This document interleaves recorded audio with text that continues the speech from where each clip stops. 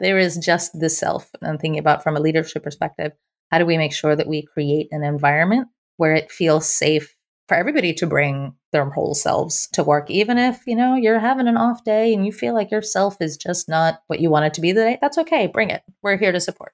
Hi, I am Sophie Vaux, and this is the Rise and Play podcast.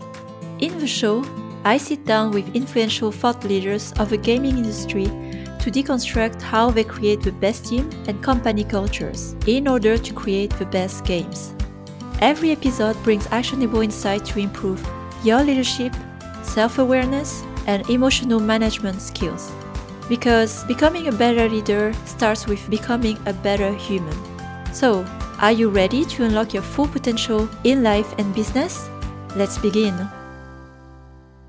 Raise up your game development with a new podcast sponsor, Game Refinery.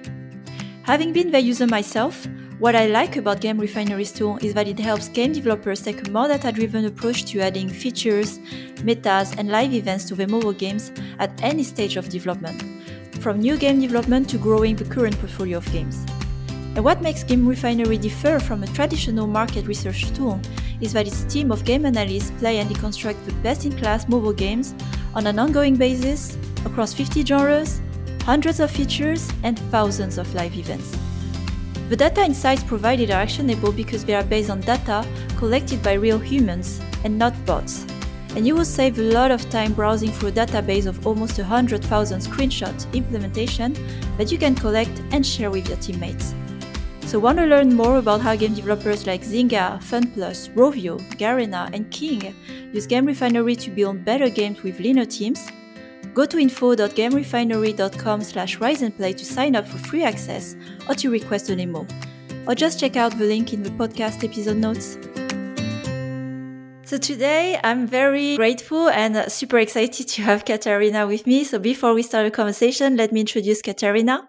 So Katarina Lavers-Mallet is VP and General Manager of Maxis and the Sims franchise at Electronic Arts. She heads up a diverse team of individuals from different backgrounds who are continuously innovating and exploring new forms of gameplay for their global community of players. Prior to EA, Katarina also acted as General Manager and Head of Studio at King. She built and scaled their London game studio and played a key operational and product leadership role in the growth of the company. Before that, Katarina was also a product manager and executive producer at Playfish, later acquired by Electronic Arts, and her work was instrumental in the transition from games on disc to games as a service. So hi, Katarina. How are you today? Hi, Sophie. I'm so glad to be here. I like to begin the conversation with, full energy and the things, that give us energy. So what is it these days that give you energy, make you feel excited, when you wake up?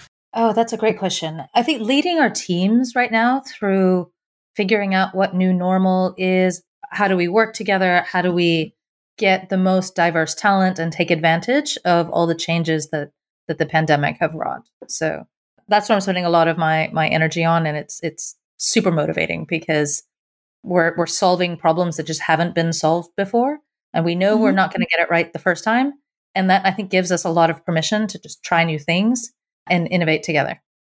Yeah, that's funny that the rules of the game are being reshuffled. And I think in our position when we are leading teams, organization, or structure, we become a bit redundant at some point. When you've done the work, you put structure, and then something comes and breaks and everything is collapsing and you have to rebuild it, right? So I'm curious here then, when there was a transition indeed with people working from home, maybe could you go more in the specifics of how to work with people, how to run teams, or how to we rethink of the model of hybrid work, like now with transition? So I'd say it's all of those things. So I've been with EA now for about a year and a half. So I joined during the pandemic. So I don't have much in the way of a before comparison of how the team worked. So we had historically been almost entirely based at EA's headquarters at Redwood Shores in the Bay. And now we've leaned really into what we're calling a distributed hybrid model. So we're hiring across pretty much all of North America and Europe. So all of the states and regions where we're legally allowed to hire. And so thinking a lot about how do we work asynchronously? How do we create community in these local areas so that, you might not be near somebody who's on your team but maybe there is somebody with, elsewhere within EA, so we can create local community as well as just a lot more knowledge sharing, because EA is, it's often referred to as a federation of states, because Mm-hmm. the studios work pretty independently and a lot of the teams work pretty independently. And I think the pandemic and this shift to being more distributed has created a lot more opportunities for just knowledge sharing across your team, because you have to work a little bit harder to make those connections and talk to people who you might not otherwise. But being able to shift into this more distributed model means that we are able to attract talent who maybe weren't interested in working in the Bay or couldn't have a 9 to 5 job that required an hour commute each way. And of course, that takes work, and you have to be really deliberate about how we make that work as well. So it's not without its challenges, but I think the benefits far outweigh the challenges of it. Mm-hmm. And we'll dive a bit more into that through the conversation. But before, let's take a little step back also to introduce your role at EA, and especially on the franchise of The Sims and on Maxis. So you're the VP and GM, which is a broad title. And I wanted to understand as well, what are your main responsibility, focus, mission with this role? The GM role is different in very many studios. I think it's a slightly different flavor in lots of places. Mm-hmm. And so for me, for Maxis, I really look at the GM role as sort of the they call it the mini CEO of the business. And so I think a lot about what is our strategy for Maxis and for The Sims. So where are we going? Do we have the right people on board? And does everybody have the right resources and the information in order to be effective? And so a lot of the things that I focus on are certainly our strategic choices around what we're doing with our games and our products. But also, I think much harder part is figuring out what is it we're not going to do, because we've got a team of really, really smart people, and most of the ideas, or at least a majority of the ideas that people come up with, like, they're pretty good ideas. And so the hard part of the job is saying, yeah, that's a really good idea, but we're not going to do it because we don't have the resources to be able to do it well, or it's going to split our focus, or it's, quite frankly, it's not as good an idea as this other thing that we're going to try.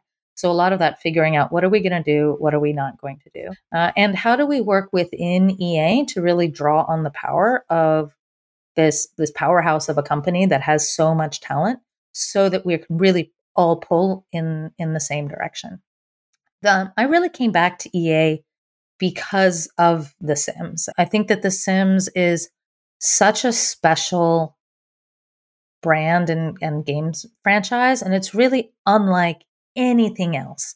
And it's a real privilege, I feel, to be able to shepherd this brand that is going to, it's going to outlast me, it's going to outlast everybody on the team, hopefully, because it matters, right? It matters in a way that I mean, I can think of just a handful of brands that really have the impact on people's lives in the way that The Sims does. And I also think that we've really just scraped the surface on what the potential is for The Sims. I think it can be, and should be, and will be so much more impactful than it already is, because all of the things that The Sims stands for, all of the things that our players believe in, right? That is the way of the future, right? Discovery, inclusivity, creativity, play, like, that's it. That's what we're all about. And it's not if you're a gamer or you're not a gamer, right? This is just people.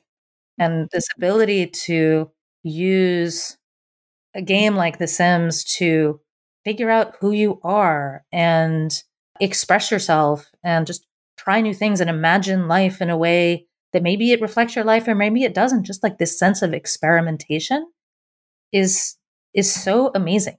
I think there's just so much power in that, and really loving leaning into that and hearing the stories that come back from our players around the impact that The Sims has had on their life. And right, we make fun, right? We don't cure cancer, but we make fun, and we manage to make people's lives better by making this game. And like, that is just super, super motivating, and quite frankly, not an experience that I had to this extent before coming to The Sims, and it's really special.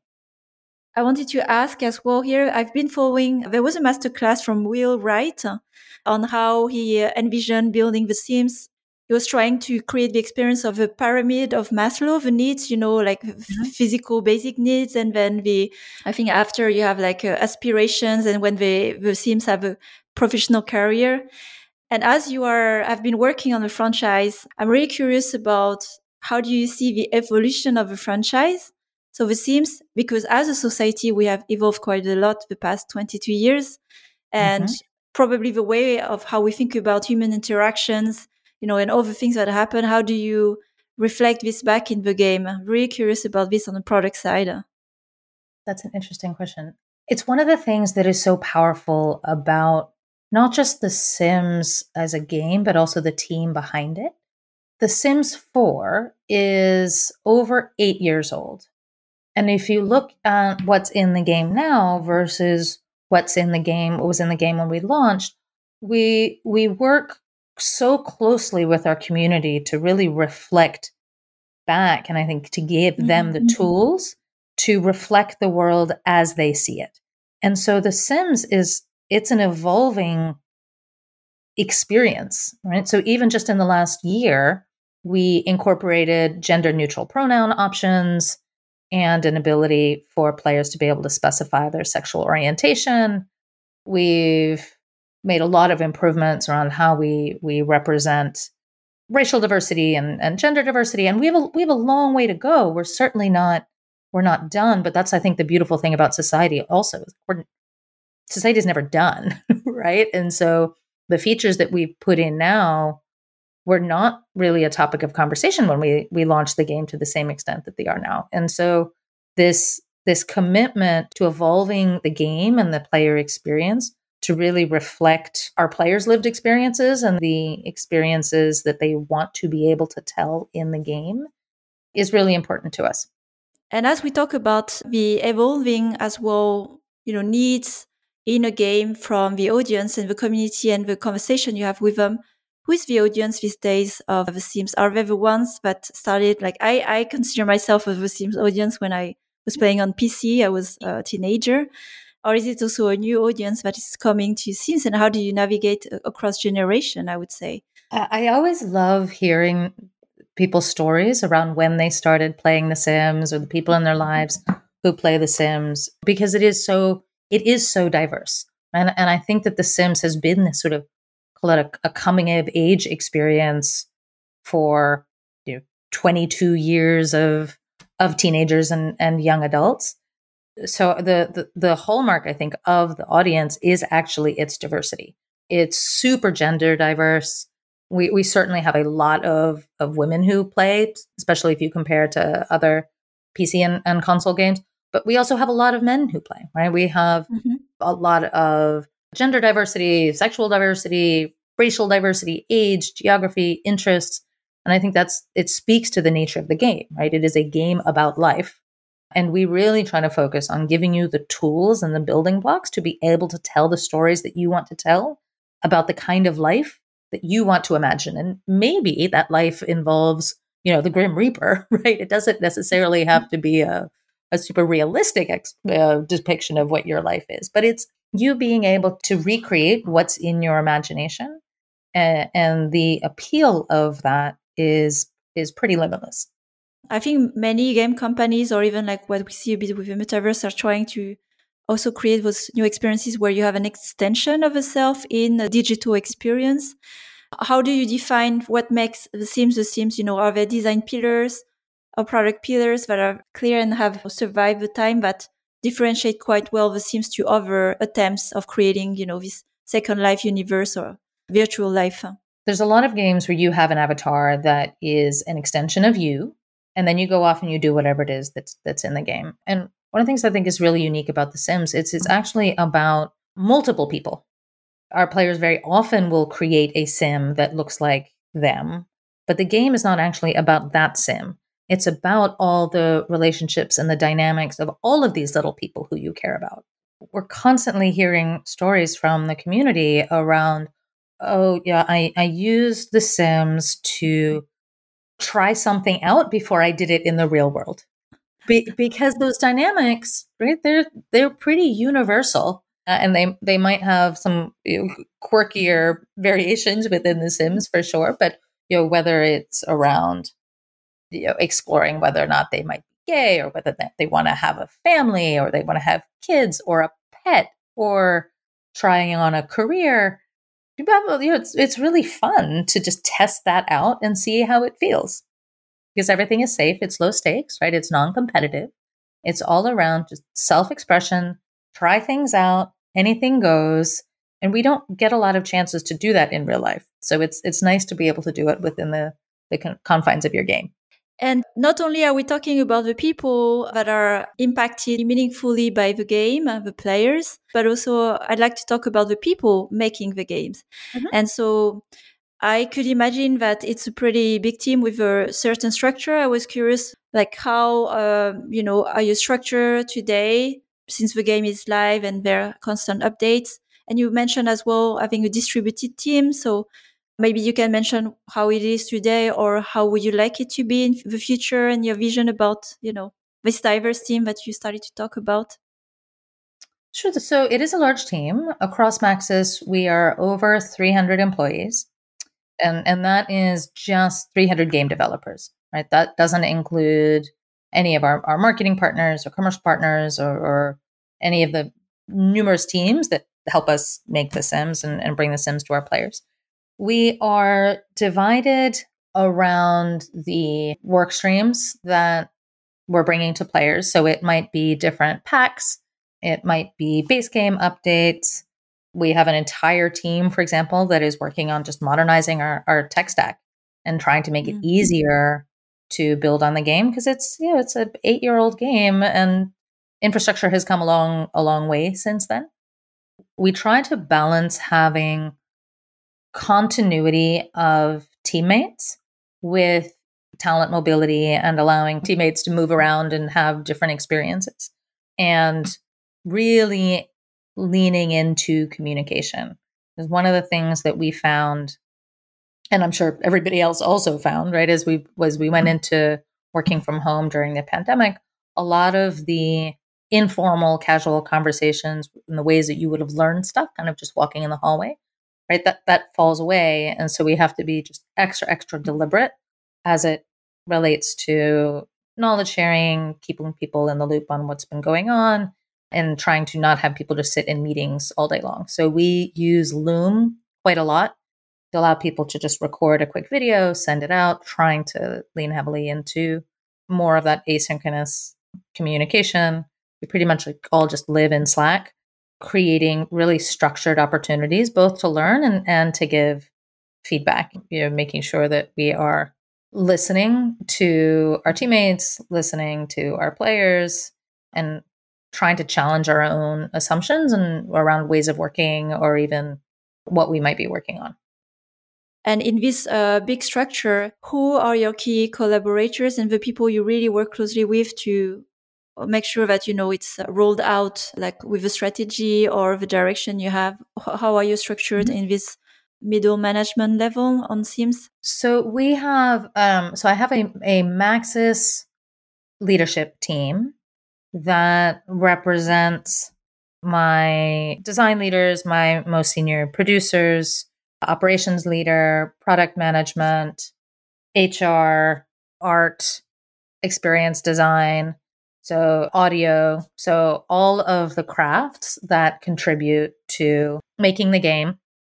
And then each game project that we have has its own leadership team. And so we try to be really deliberate around making sure that as many of the decisions as possible are pushed down into the team, and that the senior leadership teams are really focused on, what is it that only they can do? What is it that unblocks the ability of the teams to make great experiences and be a great place to work? So we focus on certainly things like strategy, like we talked about at the beginning, but also culture, right? And I'm sort of obsessed with culture and how you build and maintain culture and evolve your culture, particularly as you're scaling, as you're growing, and we're growing a lot, and also as you're going through substantial change. In the last couple of years have been nothing if not substantial change. And we now have more than a quarter of the studio. I haven't looked at the numbers lately, but as of March, it was more than a quarter of the studio had joined since the start of the pandemic. And most of those people, right, it's because there's just new people joining. And so they don't have the history of whatever the kind of the Maxis pre-pandemic norms were to lean back on. And so we need to be much more deliberate around explaining, what is our culture and how do we make decisions and how do we resolve conflict and what do we do if we see behavior that we don't think is conducive to the kind of environment that we want to create. So I think a lot about those sorts of things, and our leadership team spends a lot of time thinking about how are we going to set ourselves up to scale and make sure that we have good opportunities for our team members to go try and do different things. Because as a studio, as Maxis, we are all in on The Sims, right? We are really focused on making The Sims as impactful as it can. And certainly there are folks that say, I've been on The Sims for 20 years. I would like to do something else. And so we try to have really healthy, open conversations with them to help them find something else to do, ideally, within EA, but otherwise elsewhere, because it's a small community, this industry that we're in. And I really look at it from the long term, right, of making sure that we're set up to deliver for our players and that we are, call it, adding to the games ecosystem. Because Maxis is a really friendly place to work. I think there's a big difference when people come to work because they're thinking, right? And this sense of we come to help people create and express themselves and feel better about how they face the world. Like, that's pretty motivating. Certainly, I used to have much more of a home self and a work self. And those lines are gone, right? There is just the self and thinking about from a leadership perspective, how do we make sure that we create an environment where it feels safe for everybody to bring their whole selves to work, even if, you're having an off day and you feel like your self is just not what you want it to be that day, like, that's okay. Bring it. We're here to support. I consider myself quite obsessed about questions around culture, so I totally understand and relate to what you said, because it's an evolving topic and there's definitely desire from very experienced talents I have seen as well, but are asking those questions. How do you work? What's the mission of your company or your studio? What is important for you in your games? What are your values?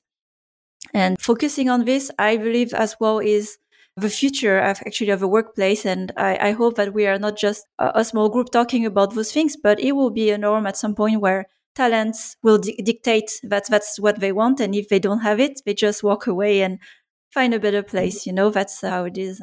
I totally agree. And I also think, though, yes, we talk about values. It's not that some values are better than other values, right? I think otherwise you just end up with this very generic set of cultural values.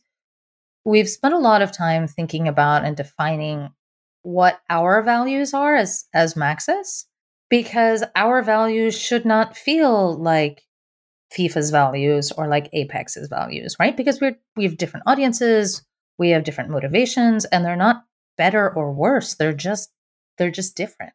They're ours. And thinking about how values really represent how you behave when you're at your best, right? When we're really proud of ourselves, what is it we've done? So for us, for example, our values are be authentic, champion inclusivity, challenge ourselves, and create collaboratively. And we know that when we do those 4 things, then we will knock it out of the park, right? We will deliver for our players. We will create experiences that people love. We will have a good time doing it. We will have a successful business. And when we're falling down on any of those 4, it's something's off, and the outcome isn't going to be as impactful as it could be. Let's take a short break to hear a few words from our sponsor who are making this episode possible. Raise up your game development with a new podcast sponsor, Game Refinery. Game Refinery's analysts and data scientists deconstruct and uncover the best practices behind the most successful mobile games today. With Game Refinery, you can prioritize new features in your product roadmaps based on real-world data. Save time with a database of almost 100,000 screenshot implementations and thousands of first-time user experience videos. And create your own LiveOps playbook inspired by the best practices of leading developers. Want to learn more about how game developers like Zynga, FunPlus, Rovio, Garena, and King use Game Refinery to build better games with leaner teams? Go to info.gamerefinery.com/riseandplay to sign up for free access or to request a demo. Or check out the link in the podcast episode notes. Now, let's get back to our conversation. What has been the process for you? Because you talked to us as well about evolution. So there's evolution of the themes, there's evolution of work, workplace expectation of people, and also scaling. What's your process in approaching values and culture, and examples of maybe things you put in place to, be always in touch with actually how people work and what they care about? So I joined EA in April of last year, and as part of getting sort of settled, we did this refresh on our values, because we had values that were stuck on a wall somewhere, but they weren't really something that we did that much about. And the way that we did them is we pulled together groups of people from across the studio, looking for different levels of tenure, different age, gender, function, team, to really understand what is it that makes Maxis Maxis.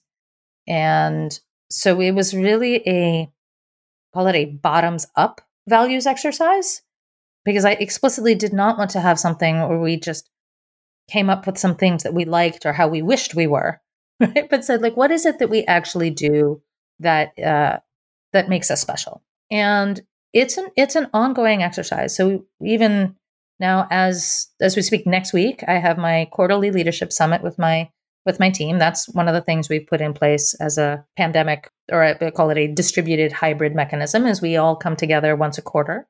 But one of the topics for the summit that we're having next week is actually focusing on, okay, we've got our values. Are we doing enough to reinforce them and really incorporate them in how we operate? So one of the things we do already is we do periodic town halls about once a quarter. And every quarter we highlight a couple of people within the studio who we think have done a really exceptional job of living our values and representing our values.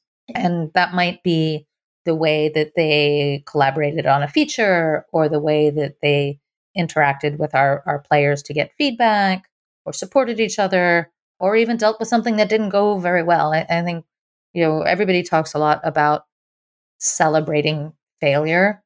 Nobody wants to celebrate failure, but what you do need to do is actually talk about it and learn from it and make it okay to fail. We have my favorite Slack channel we call Max's Kudos, and it's just a really nice way for people to drop in thank yous or recognition of work or effort or contributions that they got from somebody within the studio. And so we try to have a lot of, call it bigger moments as well as smaller moments, to just really reinforce those values and that behavior. Before EA, when I was at King, when I joined King, I want to say we were under 150 people.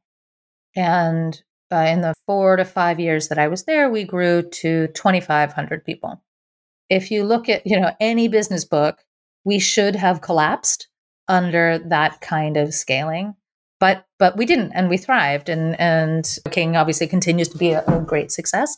And I am convinced that part of the reason why we were able to do that is that we had this really strong foundation of what our values were, and what good looked like, and what we encouraged and discouraged. And that was something that was consistent from all the way from the top down to the most junior member of the team. And so I've really taken that as one of my main learnings of building and scaling teams, is you've got to have that cultural foundation in a good place, because otherwise you don't have something to build on, right? As you get bigger and you're no longer talking to your people every single day, and you've got most of the decisions that you are no longer part of making.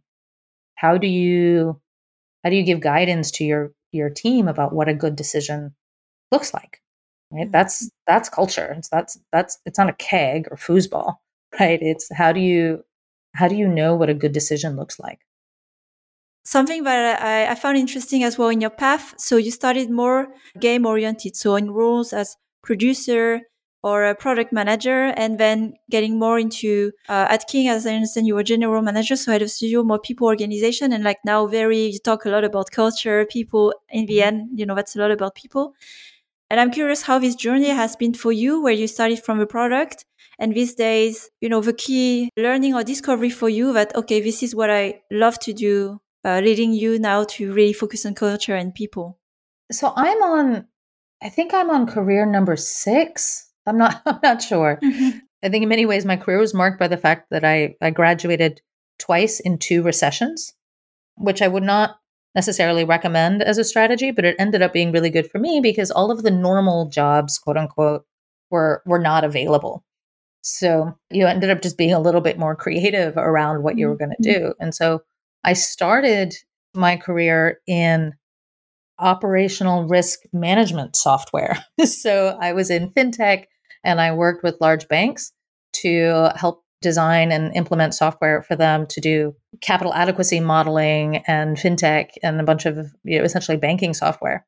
And I learned that I loved product and figuring out how to make things and working with customers to figure out how to solve their problems.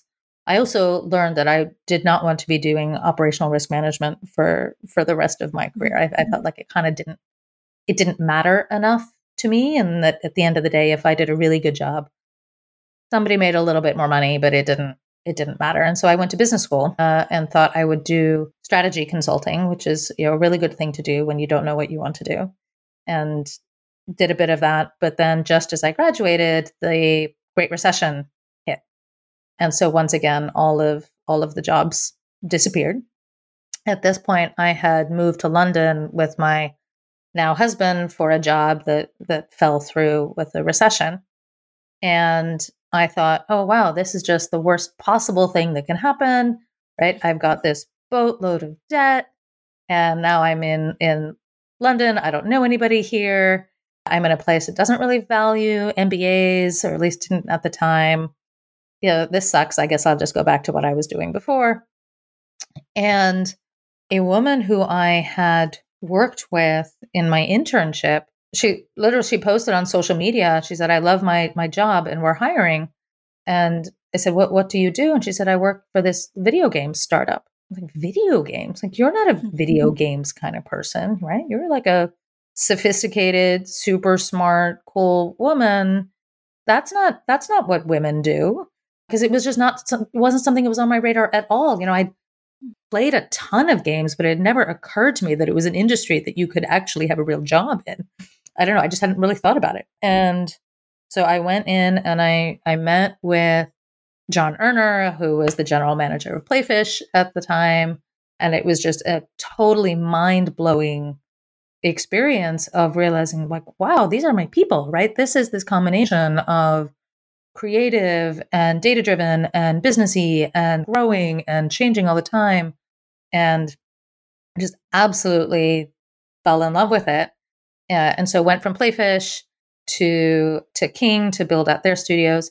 And then when my second child was born, I said, let's move back to Boston to be closer to family, because my parents live in the area. And so I decided to take a break from games at that point, because I wasn't sure if I wanted to be in games for the rest of my life. And so I went and joined an AI startup as a COO, thinking, well, I'll learn a lot there, which I certainly did. And then went into consumer electronics, focusing on what I could learn there. Because I really focus on what is it that I will learn from this experience that will add to my previous experiences. I find that constantly I'm having a conversation about, I don't know, a game design detail, and something will come up that I was thinking about when I was working on a headphone product, right? Or even, a fintech piece. And so I'm just a big proponent of putting together different experiences, but whether it's lived experiences or diversity of your team or just in your own life. That's a very inspiring journey, and the way you approach actually, your career and growing of skills, and not being focused on just one thing or one topic, or like you said, not the culture for the sake of culture, but it is to help with the growth. And that's the reason why we talk more about it, because the previous way, when we're focusing maybe on just get a project done, hire people, treat people as resources, it's not working anymore, this model. So we are evolving and we have to adapt and understand as well what of expectation, of the market, the world these days. Even players expectation have evolved as well. They expect a certain ethics in the games as well they play. I think also you're touching on a really important part around what is one of the many things that's special about games. I think different about games is it is the cross-functional nature of the team. And it's when you can get all of the different crafts working together, that's where the game starts to sing. And when you're constantly swapping out your resources, right, that's really hard. And so that's where I think that culture of building a community, a team where people really can trust each other and want to stay for a long time makes just a huge difference. You've done quite a lot and broad, experiences in different fields. And as far as you can recall, I'm curious to hear what was the most challenging time of your career, like the hardest one, which probably led to the biggest learnings.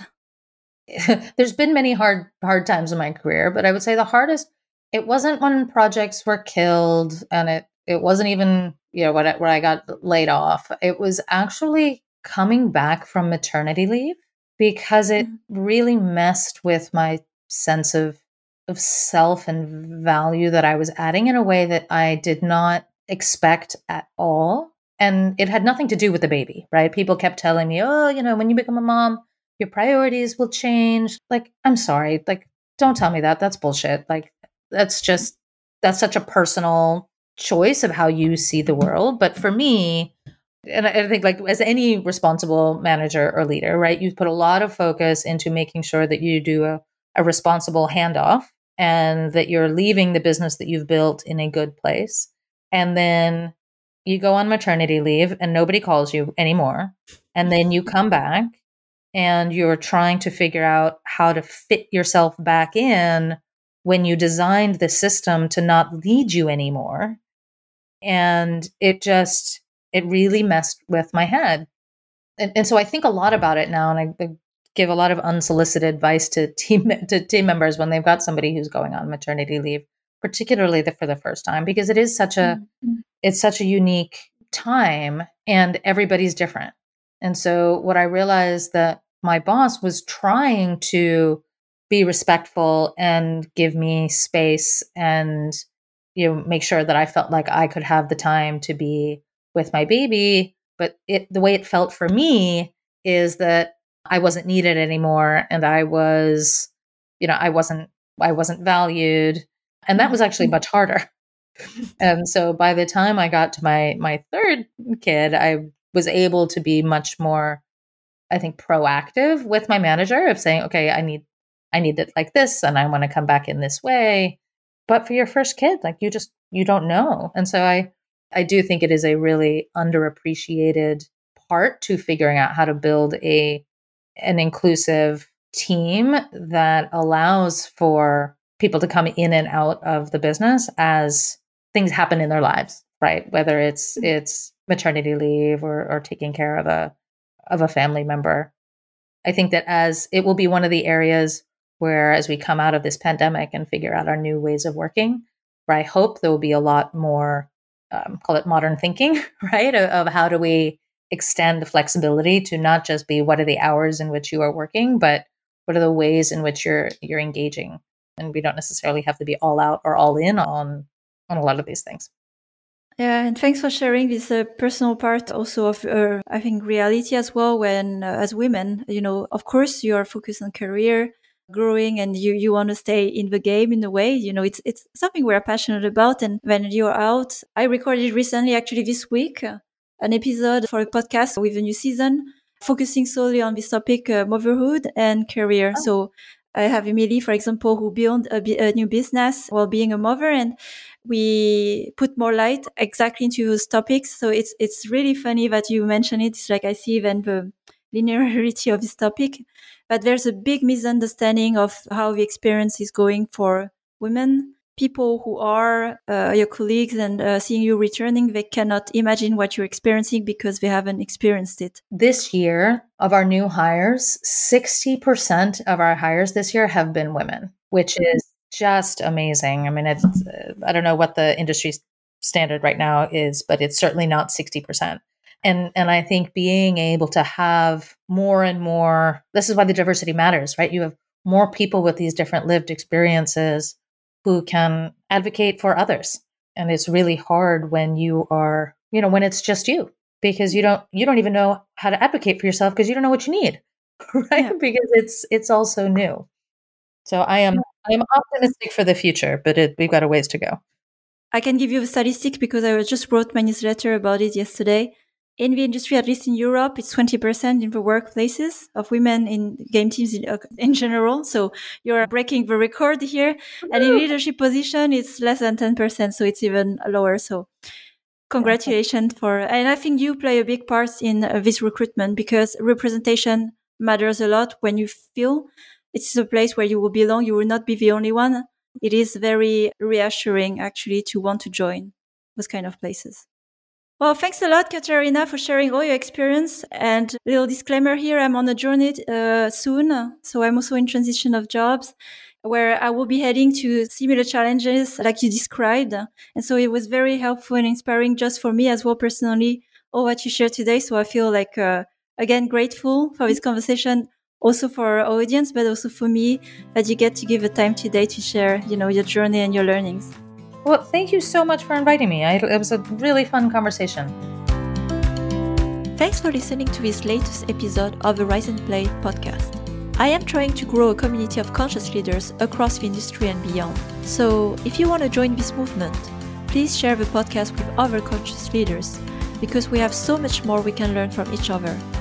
Also, please don't forget to follow the show so you don't miss out on future content. Every episode is packed with actionable insights that will help you improve your leadership skills now. And if you are interested in learning more on the topics that we discussed today, you can find more insights on riseandplay.io, and there you will also find my free masterclass on conscious leadership. So have a great week, and until the next time,